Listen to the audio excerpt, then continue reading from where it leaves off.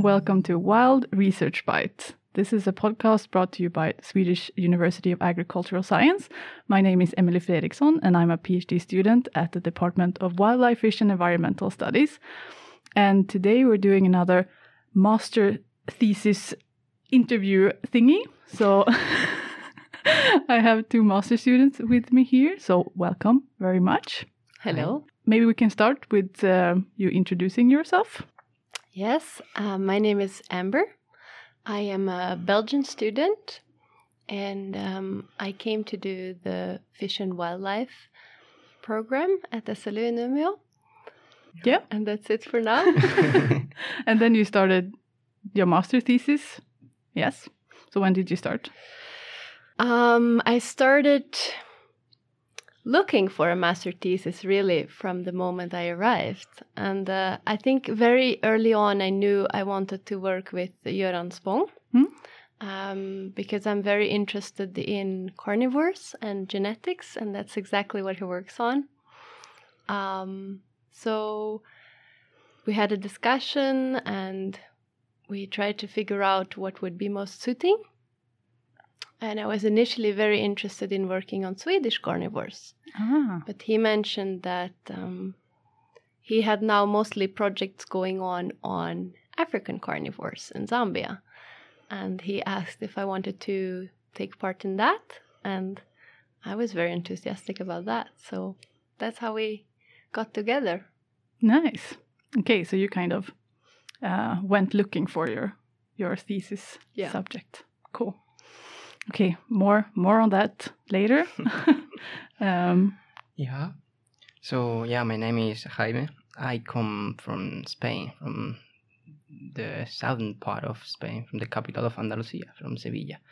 And I came here to take my my master program here at SLU, the same master program as Amber. And now I am writing my master thesis at the Restoration Ecology group here at SLU, and I'm having so much fun writing my thesis. When did you start? Well, it's a long story, but it's the same as asking when are you finishing your PhD. It's like I started in July, I would say. Doing a thing that's completely different that what I'm doing right now. I mean, okay. I started with a master thesis about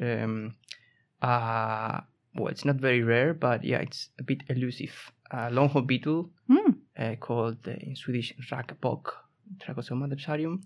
And we were trying to find that beetle here in Västerbotten. We were putting some pheromone traps, so I spent like a month or something like that in the forest. So I really enjoyed it, but at the end it didn't go very well. So why didn't you find any beetles? Or? Not that beetle. So it was too elusive. But it's fine. We found another topic, and now I'm working with wild bee communities in Swedish boreal forest. So it's also very, very interesting. Yeah, but those things can happen. Yeah, of course. I mean, you have a awesome idea for a project, or maybe some data lying around, and you're like, oh, this would be a great master thesis topic, and then maybe there's nothing there. You don't find the species or whatever. But that's nice that they found something new for you. Exactly. Cool. Okay, but you're both then not from Sweden. So why did you end up here?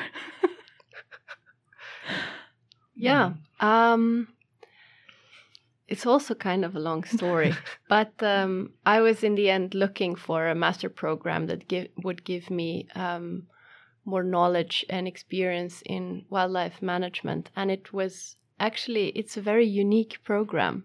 You can't really study it anywhere else in Europe, in English at least. So that's why I came up here. And I was not too unhappy about it being in the north of Sweden, so I was very easily convinced. Nice. But that's fun that you found the program anyway. Cool. What about you? kind of the same. Yeah. And I was looking for a master's, and yeah, I found that master program in Lund. I was really, really interested in that one, but then yeah, something happened and I couldn't go there. So I applied for this one, and I'm very happy that I made that decision. Yeah. So what about it is nice, do you think?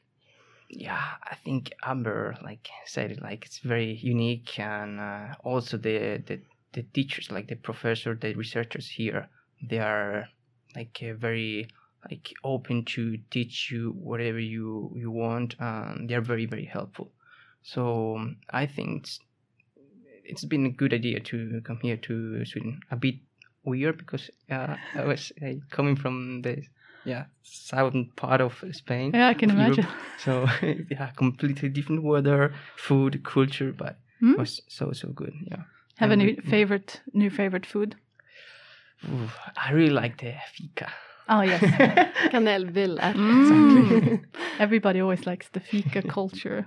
I was very surprised when I started working in this more international type of workplace that this is not commonplace, because I grew up in this fika culture, and the idea of not having these common breaks where you drink coffee and talk to each other. Yeah, because I think it's really good. Yeah, of course. Yeah. What about you? What about northern Sweden do you like and not like? I think what attracted me most is the nature that is so omnipresent and so close. And yeah, just after a day of working, you just go out and go for a hike, and that's really nice. I mean, I come from a very urbanized area. Belgium is very heavily populated, and I mean, there's still a lot of nice nature there too, but it's very different. Yeah, so that's one of the things I like most about this area, this environment. You don't miss, I mean, now we're in still mid-pandemic, so I guess you can't really enjoy what a city would provide anyway, but I mean, a lot of people don't even consider Umeå a city because it's so small. I didn't know that Umeå existed before, so... It's like a village, right? A bit, maybe. I mean, in Belgium, I live under a cathedral. And it's just, the historic buildings and history is just so close to you. Exactly. Whereas, here you feel a bit more far away from all of that. Yeah, but that's great too. Yeah. I mean, you have Nidala 5 minutes walk or something like that. Yeah, you have a lot of nature very close to you. You can disconnect so easily here, and I really, really like that point of view. Yeah, I mean, I guess this is the biggest city I've ever lived in, so since I come even further north, but I agree, it's nice to have it's a big enough place so you can have stores and stuff like that, and you can order anything online anyway, but then you have just a few kilometers and you're in a nature reserve or something. Exactly. Okay. I wanted to ask you if you've always been interested in ecology, or how you kind of got this interest, because it's always funny, some people from their kids, they're like, yes, nature, and some find it later, kind of. I would say that, my interest in ecology, awake, maybe in my second year of my degree or something like that. Yeah, I was very interested. I mean, I was, I enjoyed a lot being out in nature, but I was not interested, at all in, ecology, in all the interactions. But then, I had a really interesting course, and I got the chance to be involved in a department there in my university, and it was a very, very nice experience. So since that moment, I am very interested in ecology, animal plant interactions, I'm member of the Andalusian Society of Entomology. I'm very interested in entomology. So yeah, that's why also I came here. Nice. What about you? I think for myself, it was always there. I was this kind of kid who would drag in dead animals and feathers into the house. And my mother always stimulated it, but at the same time, she was also telling me, no, Amber, we can't keep this. You have to bring it back outside. No, I mean, yeah, I always really enjoyed being in nature, and it started as this naive love for animals and nature, and it evolved throughout time into more specific research on wildlife. And I think it's very interesting to see that evolution of a person, really. That.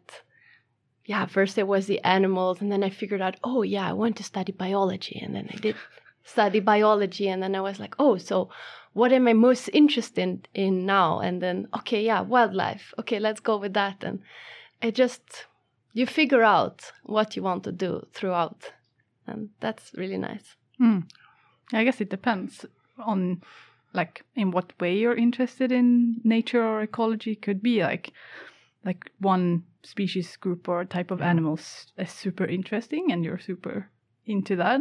For me, it's more like a general fascination of the complexity and interactions and all of these, like, how is this connected to that? And I think it's just, so it doesn't really matter for me if it's beetles or mushrooms or plants or whatever. I just think it's super fascinating, and like genetics and evolution and all these things. Exactly. Yeah. Something, at least for me, it's like kind of a problem because you have to focus like in one thing. So I remember that when I was studying biology, my father was saying, but I mean, you like everything, don't you? Like just one thing, so you can specialize in that thing. And I was saying like, no. But I completely agree with you. Like it's like the whole nature. But I'm interested in all the complexity of the interactions. So I really like I'm really happy that I took that decision to study biology. Yeah, it is cool. I kind of felt like a bad biologist, or like I mean, that I wasn't, super amazing at certain species groups, and I couldn't say all the Latin names and things like that. Like, not like the species nerd kind of biologist, which, I mean, we need a lot of those.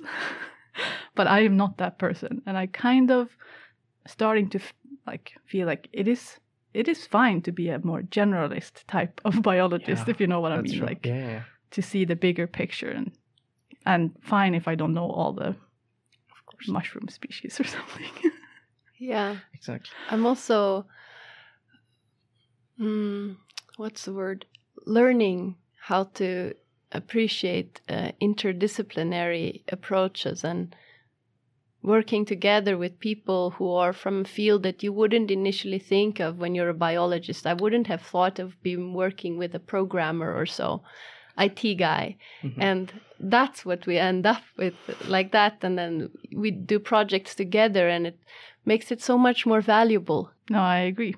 And we also have some people here at the department working, because if you work with like carnivores, for example, you have this very like social part of it with management and like, what do you say in English, like this interest of the public, I guess, stuff like that. And I think bees are also that's true. on the news nowadays. Yeah, that's very true. Yeah. Okay, but let's talk about your thesis subjects. So maybe you want to start, Amber, like just like what it is about, and I don't know how far you've come with it. So if you want if you found some results or something, if you could tell us, that would be fun. Yeah. So we're trying to develop a set of genetic markers that would allow us to infer relatedness in my case, hyena populations. And we decided to use SNPs as a genetic marker. SNP stands for single nucleotide polymorphism. And it's basically an ancestral point mutation, a SNP. Ancestral point mutation. Now you've lost me. So a point mutation is a mutation where a single nucleotide is replaced by another one, deleted, or added. Mm-hmm. And when they have a deleterious or positive impact on the individual, they are they can become fixated in the population. Mm-hmm. And so it's like if that gene represents some kind of good thing for your fitness or something, then it will like continue. Exactly. And by finding these SNPs in the genome of multiple individuals in a population or even species, you can figure out where they are from, which original population they had, how they migrated, maybe dispersed. You can figure out so many things. You can make up a pedigree. You can figure out who the parent is from who.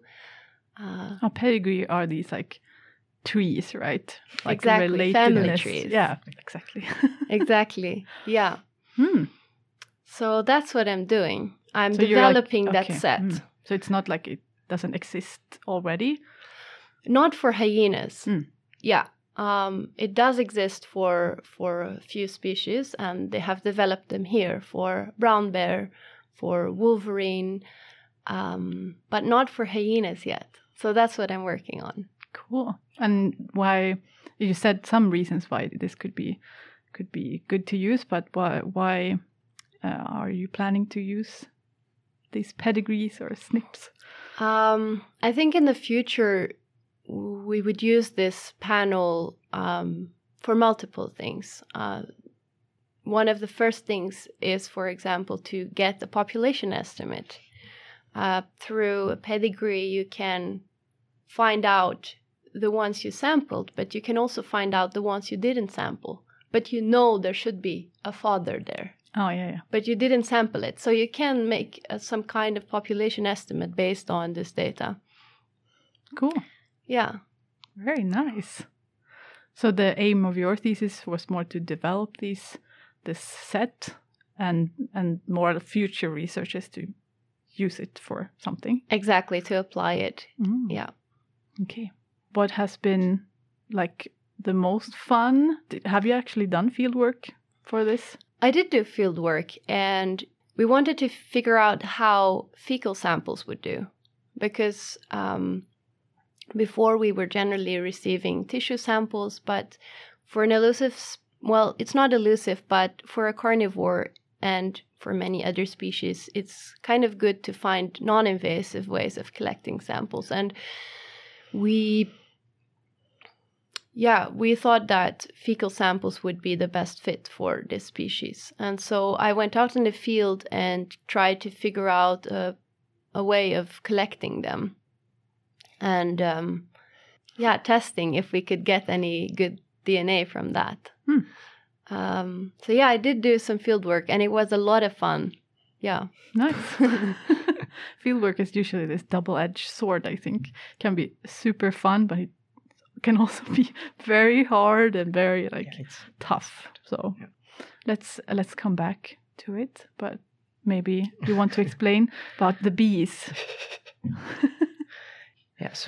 With my master thesis, we are using eco parks and the reference areas as study areas. So the eco parks are like multi-purpose forest where silviculture practices, but also conservation concerns, concern and restoration, actions are going on. And the reference areas, they are just productive forest. kind of. And so we are trying to figure out if there are some impacts on the diversity patterns of wild bees between these two different regimes, and also if there are differences in the species and functional composition of these wild bee communities between these two management regimes. And I think it's quite interesting, well, at least for me. Yeah, it feels like a very hot topic. I mean, to have both the pollinators and then also have I think the eco park concept is very exciting to study, because it's I think this idea of combining like resource extraction and also conservation, and see, can we do this? How can we do this? How is the best way? Is really, I think, one way, like a future thing. Because I don't know, we can't really keep on doing what we're doing now, so we have to find some kind of solution. And maybe it is hard to motivate only reserving and not doing resource extraction at all. Exactly. So yeah, the ecopark projects are really interesting. I think so. I think so. It's very interesting to see and to work with this type of things, because you can figure out how we impact wild communities. So yeah, I'm very interested in this topic right now. And I also did some field work. I did field work, but not about this topic. Yeah, right. You did Longhorn field work. Exactly. But it was so much fun. Yeah, even though I was alone in the forest, it was incredible. I mean, being alone in the forest doing your field work is also good, I think, because you can go at your own pace. You don't have to wait for someone else. Yeah, so it's incredible. I mean, I remember that I used to have lunch at a sunny place close to a river there in Inverit. Wow, it was incredible. I really enjoyed that. Yeah, but of course you have also some very tough or very tough moments, I would say. What are these looks I'm seeing? I remember when he came and told me that all of a sudden he was more aware that there could be bears around. Because I saw bear tracks and also feces, so I was maybe I would really like to see a bear, but not very close. Maybe with my binoculars. Or from a car or something. Exactly. Yeah, but despite that, it was I really enjoyed that time. It gives you also a lot of experience in the field, because you are alone. You have to solve all the situations. And it was very rewarding, I would say. Did you have any obstacles you managed to overcome with some? I always have these, I guess I have a lot of them, but these oh shit, I need to get over this little creek, and I don't know how. I don't want to walk 5 kilometers around it, and or something breaks and you have to find some your shoestring or whatever to fix. I don't know, these kinds of improvisations is always interesting. I sometimes found some closed paths, so I couldn't enter with the car. With these metal very bars heavy, blocking it. But then it was easy. So you just have to call in this case Facebook, and a person comes and fix it for you, so it's very, very easy. And also as you said before, I was driving the car through these sandy paths, and I didn't want to break the car, so I was very slowly but you didn't get stuck at least. No. I was doing field work a few years ago with some students, and they were going to get the car to the field site, and it was this really this forest road that turned into almost a snowmobile track or something. It was not even a forest road anymore, but they decided to drive on it because I guess I also didn't tell them to please stop before this, and there was a huge hole in the road. it was, the whole front wheel got stuck in the air. So the car was like on top of the ground. So we couldn't get the car out. And, the big truck that you can like pull on cars. I don't know, it's called a bärgare in Swedish. He couldn't get on this road because it was so tiny. Yeah. So it started raining and it was starting to get dark and we had to walk for several kilometers. And then the owners of the like hostel we lived on, they drove out into the forest and picked us up. Oh my God. We survived. Good. Yeah. But it's not very, getting stuck or hurting yourself, I guess it's the dangerous thing about fieldwork in Sweden. But I mean, no wild animals or anything like that. It's not really you have to worry about. No, exactly. I mean, but I was very glad, so I could see like a lot of animals, like moose, of course, but also like capercaillie, like black grouse, hazard grouse. Yeah, it was very, very, very nice. So yeah, I really enjoyed doing my fieldwork, and yeah, I really recommend like future students that if they can do some fieldwork, they should do it. At least because both of you are doing this long master thesis, right? 60 credits, because you can do 30 as well. Yeah. And then maybe it's harder to have time to do fieldwork. That's true. Depending on when you do it and stuff. But I guess it's a bit of a different danger situation if you're out looking for hyena droppings. Yeah, fieldwork in Africa is an adventure on itself. We had a lot of fun, but yeah, it's these struggles you described are daily struggles in Africa, and they also don't go away the moment you go home. I mean, we're sleeping in a tent. I woke up one morning because ants were biting me all over my body. Oh. And that kind of things are just, that they happen. And I was never in a situation where I felt dangerous because of the wildlife or so. But yeah, it's more things like this. Your car breaks down, have to replace a tire, flat tire, whatever. That happens. But I never really felt unsafe because of the animals. What about except the heat? For ants? I would think about the heat. Yeah, heat was unbearable. I arrived there in the worst part because in October, it's just before the rainy season starts, and that's the hottest part of the year. It was around 40 degrees Celsius, and at that point, my brain stops thinking, really. So, yeah, it was quite tough. It was quite tough, but definitely worth it also. Yeah. It sounds horrible. 40 degrees. I'm used to that temperature. Yeah. I rather take -20 every day. Yeah. It must be a cool experience anyway to see how your like body handles it. It was an amazing experience, yes. All of these things don't weigh up to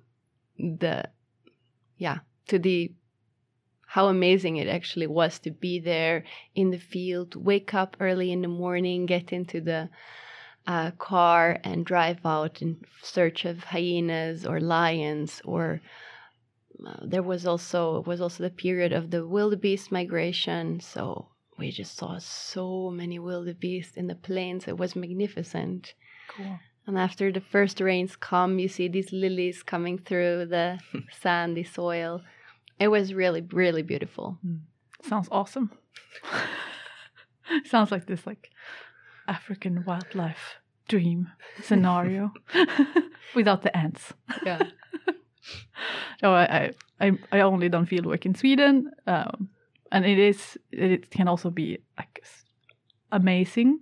And so you have some days when it's raining and there's bugs everywhere, and it's just awful. And then you sit there in the sunset and have your dinner or something, and you're like, this is my job. Or the first field job I have after my I think it was during my master thesis master program, was just like, I get paid for this. Yeah, crazy. Okay, so what about, maybe these are some of the good parts, but do you have any like advice for students who want to do their master thesis? Like what, why would you want to do one? Why would you not want to do one? I mean, I would say that if a student is very interested in like one specific topic, like Amber was, he or she just have to send a mail to the professor or swing by his or her office and usually talk to that professor, because here in Sweden I think they are all very like open, very flexible, so that's a really good thing. I really like it a lot. So there is not a problem about like sending a mail to a professor, and just go for it. You would recommend it? I would recommend it. I mean, I have had so much fun like doing my thesis. Doing my fieldwork, I enjoyed it a lot, but also like writing and like improving my art skills. Mm-hmm. But maybe we shouldn't open that box. Yes, please open that box.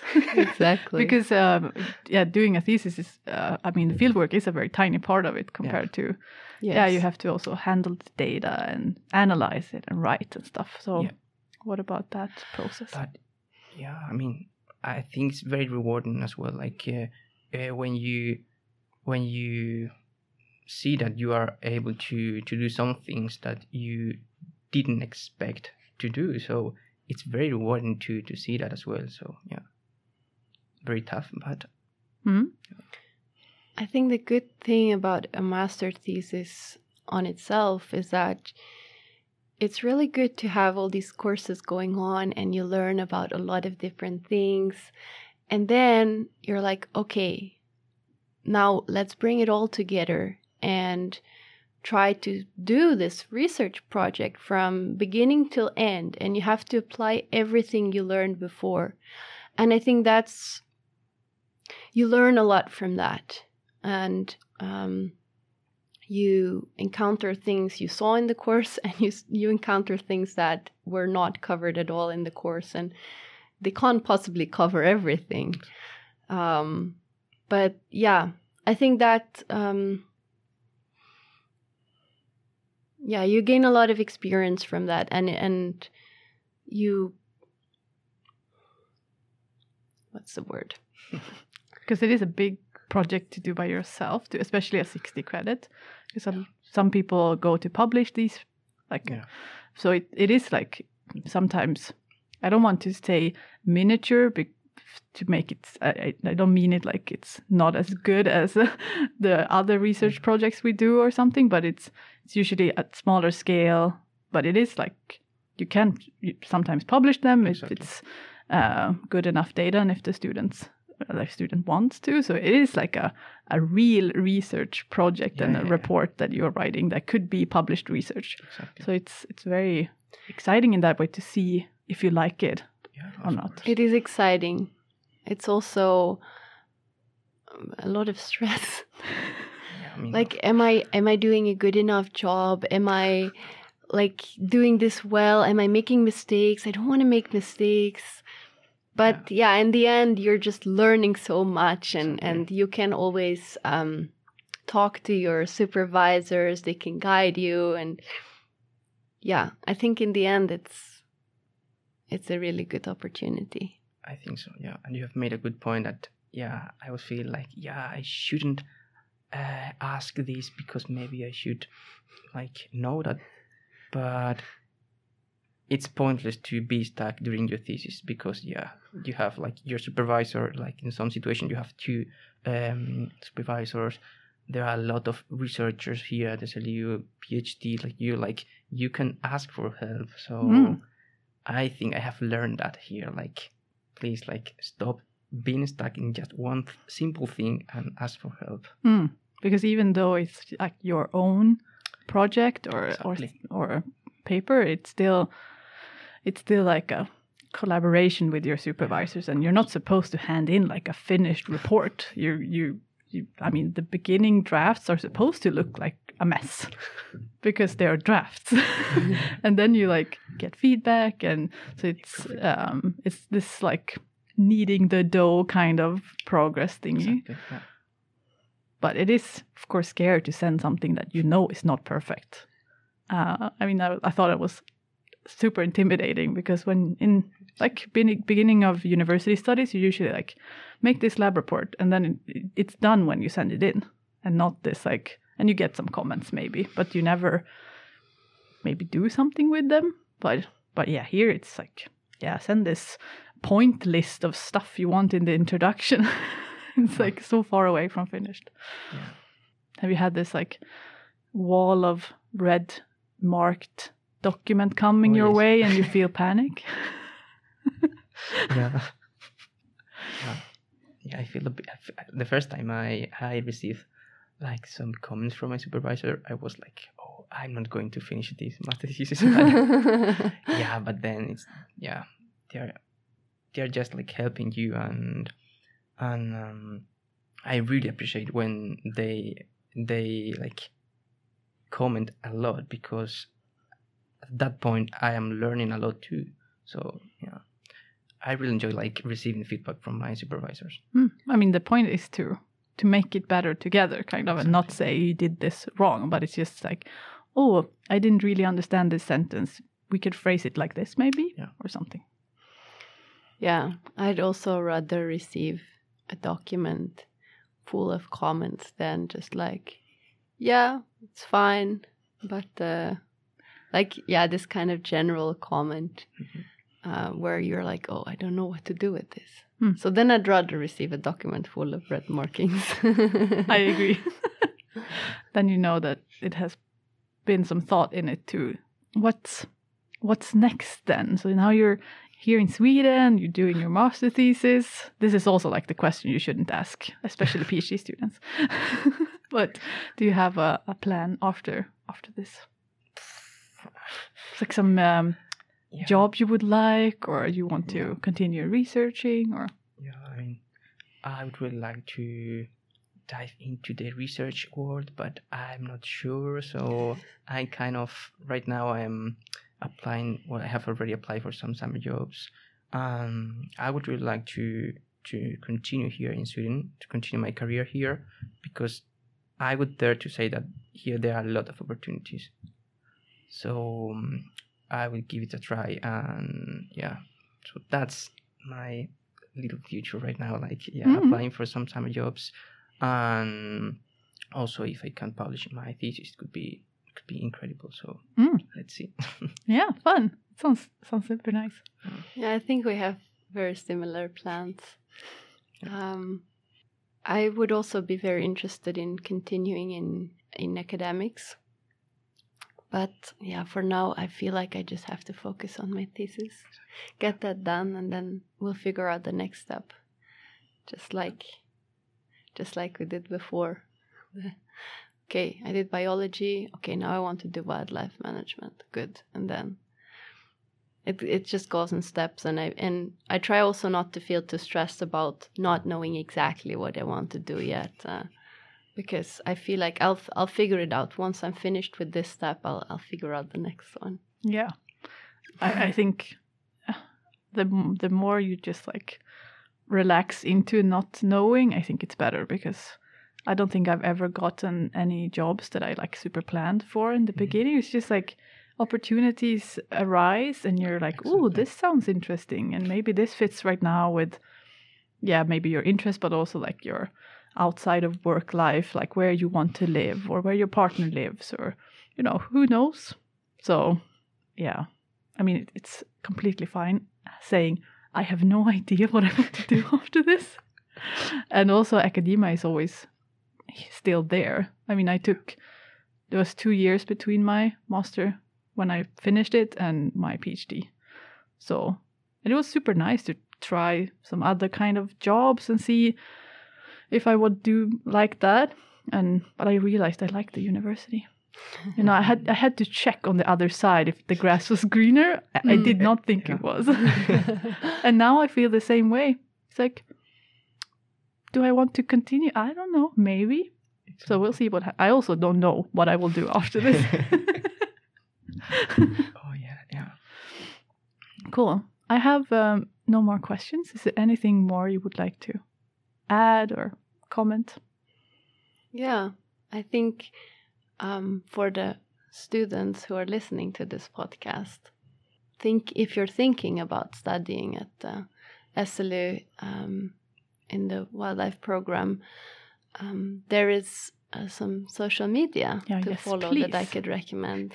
Yeah, because we are sharing a lot of stories on there from different students, the research that we conduct at the department, and also how it is to live and study in Umeå.